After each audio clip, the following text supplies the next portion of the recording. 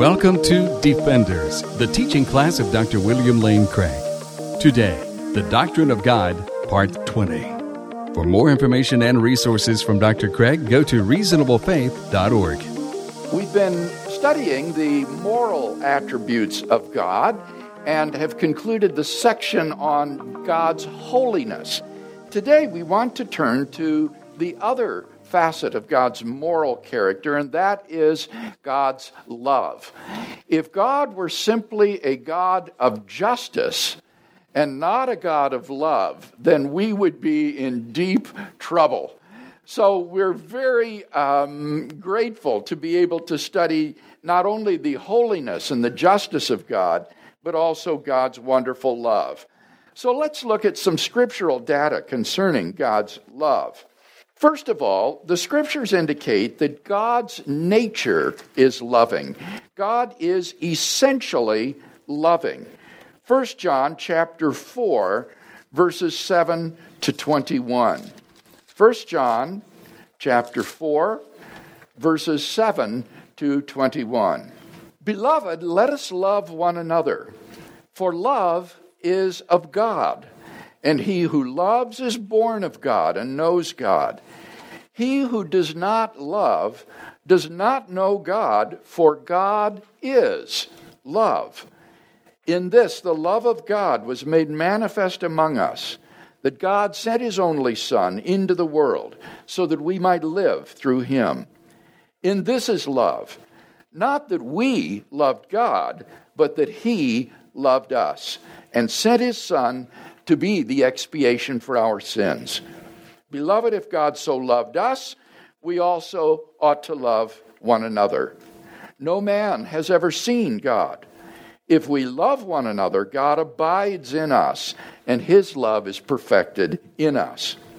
By this we know that we abide in him, and he in us, because he has given us of his own Spirit. And we have seen and testified that the Father has sent his Son as the Savior of the world. Whoever confesses that Jesus is the Son of God, God abides in him, and he in God. So we know and believe the love God has for us. God is love, and he who abides in love abides in God, and God abides in him. In this is love perfected within us, that we may have confidence for the day of judgment, because as he is, so are we in this world. There is no fear in love, but perfect love casts out fear. For fear has to do with punishment, and he who fears is not perfected in love. We love because he first loved us. If anyone says, I love God, and hates his brother, he is a liar. For he who does not love his brother whom he has seen cannot love God whom he has not seen. And this commandment we have from him, that he who loves God should love his brother also. Notice that according to John, the love of God is not something that is adventitious to God, a contingent property that God simply happens to exhibit. It belongs to the very essence of God. God is love. So love is of the divine nature and is manifested toward us. So God is not only a God of holiness and justice, but he is also a God of love. And as one author has said, thank God for God, that God is like that. Secondly, God's love is unconditional. That's already indicated in the passage that we just read, that God loves us not because we loved him, but because he first loved us. So God's love is not contingent upon our loving him first. His love is unconditional. But this isn't a New Testament peculiarity. This is also true of God's love expressed in the Old Testament toward his people Israel. Look at the book of Deuteronomy, chapter 7, verses 7 and 8. Deuteronomy chapter 7, verses 7 and 8, where God describes why he chose Israel as his own. He says in verse 7, "It was not because you were more in number than any other people that the Lord set his love upon you and chose you, for you were the fewest of all peoples. But it is because the Lord loves you and is keeping the oath which he swore to your fathers, that the Lord has brought you out with a mighty hand and redeemed you from the house of bondage, from the hand of Pharaoh, king of Egypt." Here, the Lord says it's not something about Israel that made them particularly lovable or worthy. It's simply God's sovereign choice. He simply has chosen them. He loves them. And there wasn't anything about Israel that made it particularly worthy of God's love. God's love is unconditional.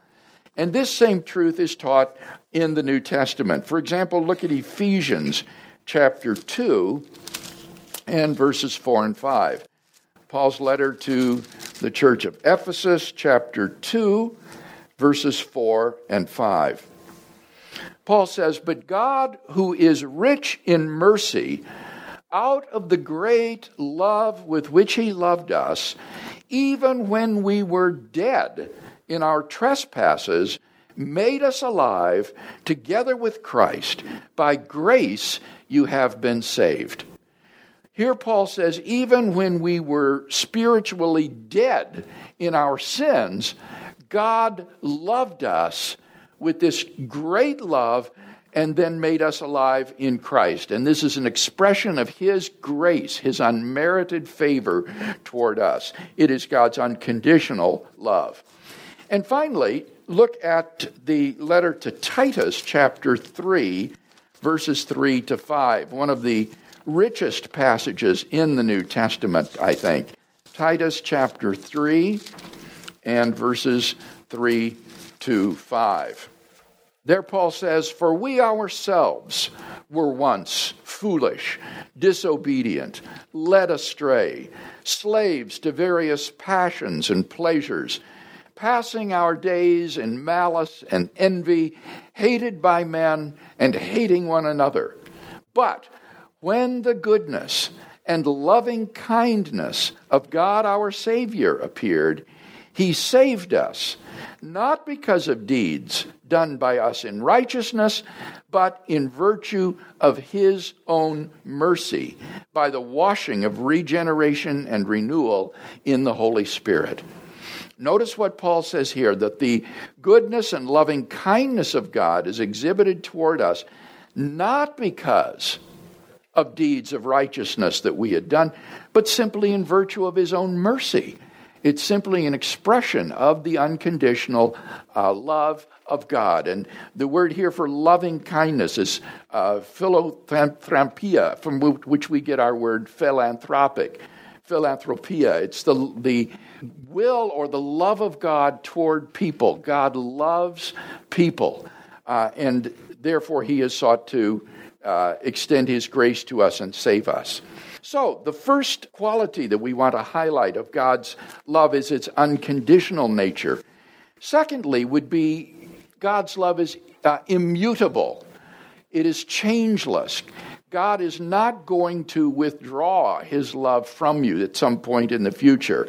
Jeremiah 31 and verse 3 speaks of God's unchanging love. Jeremiah chapter 31 and verse 3. There the Lord says, "I have loved you with an everlasting love. Therefore I have continued my faithfulness to you." So God is not going to get tired or fed up with us and withdraw his love. His love will not grow old and stale. It is an everlasting love that he's extended to us. And finally, God's love is universal. It is not extended just to some persons, but it is universally extended. John 3:16. John 3:16. Jesus says, "For God so loved the world that he gave his only Son, that whoever believes in him should not perish, but have eternal life." And notice that the object of God's love here is not his people, it's not the church, it's not the elect. It is the world. It is the unbelieving world of people that Christ has come to save, that God loves so much that he sent his only Son to die for them. So this is a universal love that is extended to every person that God creates. So God's love is unconditional, it is immutable, it is universal. Any discussion or comment about that scriptural data concerning God's love? All right, well, what might we say about the love of God? I think what we want to say is that God's love is a peculiar type of love which the New Testament authors refer to as agape love. This is not the ordinary sort of love that human beings exhibit one toward another. This is a word that is used to describe God's love, which is this unconditional, impartial, universal love that is extended to humanity. And God's character is such that he is as loving as he is holy. Neither of these can be compromised. They are equally attributes that belong to the very essence or nature of God. God is as loving as he is holy. And this, of course, leads to a great paradox. It means that God loves the sinner just as intensely as he hates his sin. God hates his sin because it violates the holiness of God. And yet God loves the person who is perpetrating and guilty of that sin. So Romans 5:8 says the following. Romans chapter 5 and verse 8. God shows his love for us in that while we were yet sinners, Christ died for us. This is the remarkable thing about God's love, is that it's extended not toward those who are redeemed, who are his people, who have sought his grace. It's extended to the enemies of God, to people who are sinners and who have their faces opposed to God. It is those that God loves so much that he sends Christ to save them. And I think that we have a tendency to soft pedal this. We don't understand this kind of love. We think, well, surely there must be something about us that makes us lovable, that would prompt God to love us. And so we tend to portray lost people as little lost lambs that are wandering from the fold of God, and God reaches out to bring back these little lost lambs that are innocently straying from the fold. We don't understand that in the scriptural view, we're not innocent, lost victims. We are hateful rebels who have opposed God to his face, who shake our fists in his face in opposition to him. And that's why Paul refers to us as enemies of God. When we were enemies of God, Christ came and died for us. And yet that is the tremendous truth in this paradox, that as sinful and opposed to God as we are, as unworthy of his love as we are, nevertheless, God loves us just as intensely as he hates our sin. And so it is the love and justice of God together which prompt his redemption and which motivate us to seek God and to find him. I remember very well as a non-Christian, when I first heard the gospel of Christ, I was overwhelmed by the message of God's love. The thought that the God of the universe could love a worm down there on that speck of dust called planet Earth, like Bill Craig, just overwhelmed me. It staggered me to think that the God who created the entire universe could love me. And yet, at the same time, I realized that as a sinner whose heart was black, that I stood under the condemnation and the wrath of this holy and just God who loved me. And so together these brought me to Christ. The love of God drew me, but the justice and holiness of God impelled me into Christ's arms. So the love and justice of God work together to bring people to Christ. Is there any comment or discussion on that understanding then of God's love and nature? Dr. Craig, I've listened to many Roman Catholic theologians talking about God's love, and sometimes they talk as if when they quote 1 John saying God is love, and they'll say that God is what God is, like at his very core and essence, and everything else flows out of that. So God's holiness flows out of the fact that God is love. God's power flows out of the fact that God is love. God's knowledge flows out of the fact that God is love. So God is the foundation, and all the other attributes are kind of the outgrowing or the flower of that. I just want to know what you would think. I don't see that at all in the passage, Kevin. I think what John is saying is that love belongs to the essence of God. But clearly, the property of being loving is not the same as the property of being holy or just. In fact, they would seem to be opposites in many ways. A person who is perfectly, implacably just will not show mercy or love. They are, in one sense, opposed to each other, and that is why we have this paradoxical situation. Similarly, there are other properties of God, like his spirituality or his incorporeality, or his omniscience, or his eternality, that are not expressions of his love. These are just different properties. So I would say that God has quite a number of essential attributes that belong to his very nature, and it's overly simplistic to try to reduce them all to one attribute and see the others as flowing out of it. Yes?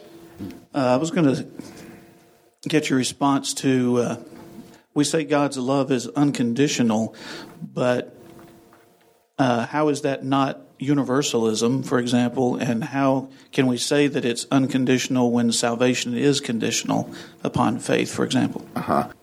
When I say it's unconditional, I mean that there are no conditions that a person has to meet in order for God to love him. And I think that is straightforwardly true.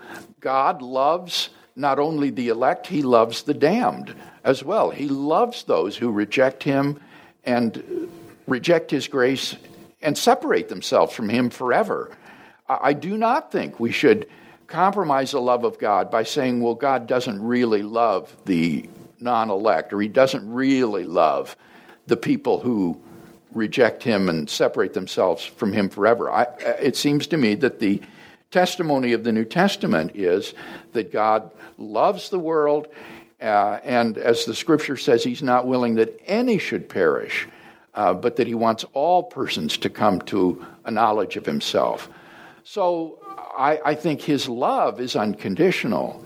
Now, salvation has conditions on it. That's true. Salvation requires a response of faith on the part of the person who has to accept God's grace. But that's not to say that God's love is conditional for that person. So don't confuse those two, I would say. Yes, James. I was just going to make a comment about God's love. It is also very clear in Scripture that he disciplines those he loves. If you read in Hebrews chapter 12, verse 7, it is for discipline that you endure. God deals with you as with the sons. For what son is there whom his father has not disciplined? But if you are without discipline, of which all have become partakers, then you are illegitimate children and sons. So I think that it's clear, though, that we get a, I don't. This is probably not the best word to use, but a judgment of sorts by God, at least in this life, in order to discipline us. Yes, it says that his discipline is because of his love. If he didn't discipline us, then he wouldn't be a loving parent. A loving parent is the one who lets the child just run rampant and doesn't try to shape that child to have a moral, mature character. So that's a good reminder. And it also reminds us, I think, of the fact that suffering is not incompatible with God's love. I had thought that would be something that one might raise in connection with this lesson, though I chose not to, namely the problem of suffering. If you say God loves us in the way you've described, then how can he allow such horrible suffering to come into the lives of people and even his own children? And I think your reminder is a good one, that love is not inconsistent with suffering at all, that there may be discipline that needs to be taken by God as a loving Heavenly Father that will ultimately be for our good if we respond to it in the right way. I'll just make one more quick comment about as far as the universality of his love. I don't know which verse it is. I believe it is in the Gospel of Matthew, though, where God says that when Christ says the rain falls on the righteous and the unrighteous alike. And yes, so I'm going to say something about that verse later in the application section.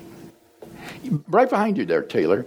Oh, so, Elizabeth. Hi. Right, I didn't recognize you. So good to see you back. Yeah, wonderful. I graduated, so I'm back. So I was thinking about sort of the problem of distinguishing a Christian who really is acting morally because of being receptive to God's grace versus the Christian who's just acting decently because they have a decent nature but aren't really in submission to God. Yeah. And so to kind of parse those two, I was thinking about what makes the Christian receptive to grace in a way that a non-Christian who has loved and who has seen evidence of God in the world but doesn't consciously rebel but simply doesn't believe or is of a different religion or something like that. What separates these? Yeah, that's very difficult to answer. With respect to Christians, at least, there's this poignant saying by Jesus that he who has been forgiven much loves much. And those who have been saved out of a life of conscious sin will often have a sort of love for God that is deeper than the person who, as you say, has just sort of always dutifully lived the externals of the Christian life. And I think that's one reason that having a healthy, robust doctrine of sin is really very helpful for us spiritually, because we're all wretched, miserable sinners, even the best of us. So all of us ought to fall under that category of he who has been forgiven much. But we often don't realize it because we think we're rather decent chaps after all, if we haven't done gross sins. But a robust doctrine of sin should help us to respond to God with a deeper love and devotion if we really understand how much we've been forgiven. Now, with respect to the non-believer, why is it that the non-believer doesn't have that deep sense of sin and need of forgiveness? I think if the unbeliever really did grasp how morally wretched he is, and then that God has sent Christ to die to forgive him, that might evoke in that person a deeper sense of the love of God. But without that deep consciousness of sin, I doubt that people will really come to know Christ and serve him. You've got to have that sense of your own need first. And that is the work of the Holy Spirit. The Scripture says that God sends the Holy Spirit to convict the world of sin and righteousness and judgment. And unfortunately, some people resist the Holy Spirit. They don't allow him to convict their hearts. They suppress or repress the Spirit. I was just reading this week Stephen's speech in the book of Acts prior to his martyrdom, and he said of the Jewish leaders of his day, "You hard-necked people, you always resist the Holy Spirit."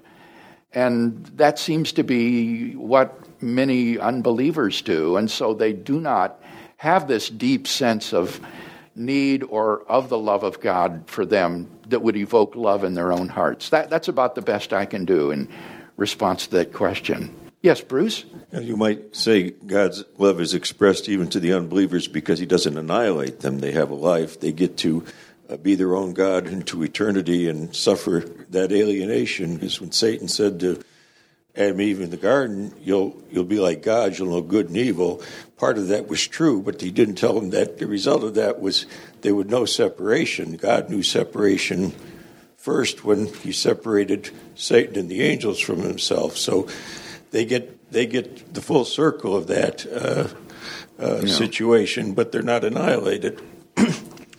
And so that was one thought that came to mind on this, and then I had another one, but evaporated. So okay, that's fine. We'll talk more about the fate of the damned after death. Some people believe in annihilationism, and they would think that would be an extension of God's mercy, actually, to annihilate the damned rather than allow them to suffer forever. So we'll come back to that question when we get to the state of the soul after death and the doctrine of the last things. I'm inclined to see the doctrine of hell as an expression of God's justice and holiness rather than an expression of his love. I see heaven and salvation as the expression of God's love, and hell as the expression of his wrath and justice and holiness. Any other comment or question? The other thought I had, it came back to mind, was if we say that, and I agree that God's love is an attribute rather than something substantial, because if we say God is love, then as Tozer pointed out, then the flip side would be love is God, and that's not true substantially. Yeah, it's not an identity statement, right? The word is here is not an is of identity. As Clinton says, it all depends on what the meaning of the word is. For example, you could say Cicero is Tully. That is to say, that's an identity statement. Those were two names of the same person. But if you say Cicero is the greatest Roman orator, that's not an identity statement. That's a predication. It's ascribing a property or an attribute to Cicero. And similarly here, as Bruce says, when John says God is love, he's not making an identity statement. He's making a predication that God has the property of love. Essentially, it belongs to the nature of God. Any other comments? Yes, over here. Hoping I can put this in the right words here. So I'm trying to understand this whole love thing. So going to the very beginning when there was nothing except God, I'm trying to understand the point of love. Is there really a point to it? So as I think through it, well, there's the triune God. So yes. It goes around. So to my understanding now, the triune God always existed. Because I'm looking at verses where Christ was begotten. It sounds to me like there was a beginning to triune God. Did you say it sounds like there was? There was a beginning, yes. Oh. The classic doctrine of the begetting of the Son is that it is eternal. It's like the sunshine from the sun. The sun never exists without its rays. Obviously, the sun doesn't come from the rays. The rays come from the sun. And so, similarly, the church fathers said that the Son is eternally begotten of the Father. I guess that's what I needed to be reminded of. Okay. Thank you. We'll talk about this when we get to the doctrine of the Trinity, because this is a very important point that has been made here. If I'm right that love is of the very essence and nature of God, then when there was nothing, when there were no human beings to love, then whom did God love? There isn't anybody else to love other than God. That's what I was trying to understand. If there was no Trinity and there's just God, the Father, then what is the point of love? And this is, I think, a very good argument for a plurality of persons within God, over against Unitarianism, which says that God is just one person. For example, Islam is a form of Unitarianism. There's just the one person that is God. But if God is essentially loving, it's of the nature of love to give oneself away to the other. And a Unitarian God cannot do that, cannot be essentially loving. So this gives, I think, a very persuasive reason for thinking there's a plurality of persons within God himself, so that within the Godhead there are eternal love relationships that have existed forever and now are manifested toward human beings with the creation of the world. So we'll get back to that when we get to the Trinity, but I think you've seen a very, very important implication of the notion that God is essentially loving. It suggests a doctrine of the Trinity. Well, next time we will look at some practical application of this attribute of God's being loving to our own lives. In the meanwhile, let's bow our heads and receive the benediction. May the Lord rescue you from every evil and save you for his heavenly kingdom. To him be the glory forever and ever. Amen. The copyright for the content of this recording is held by Dr. William Lane Craig. For more, go to reasonablefaith.org.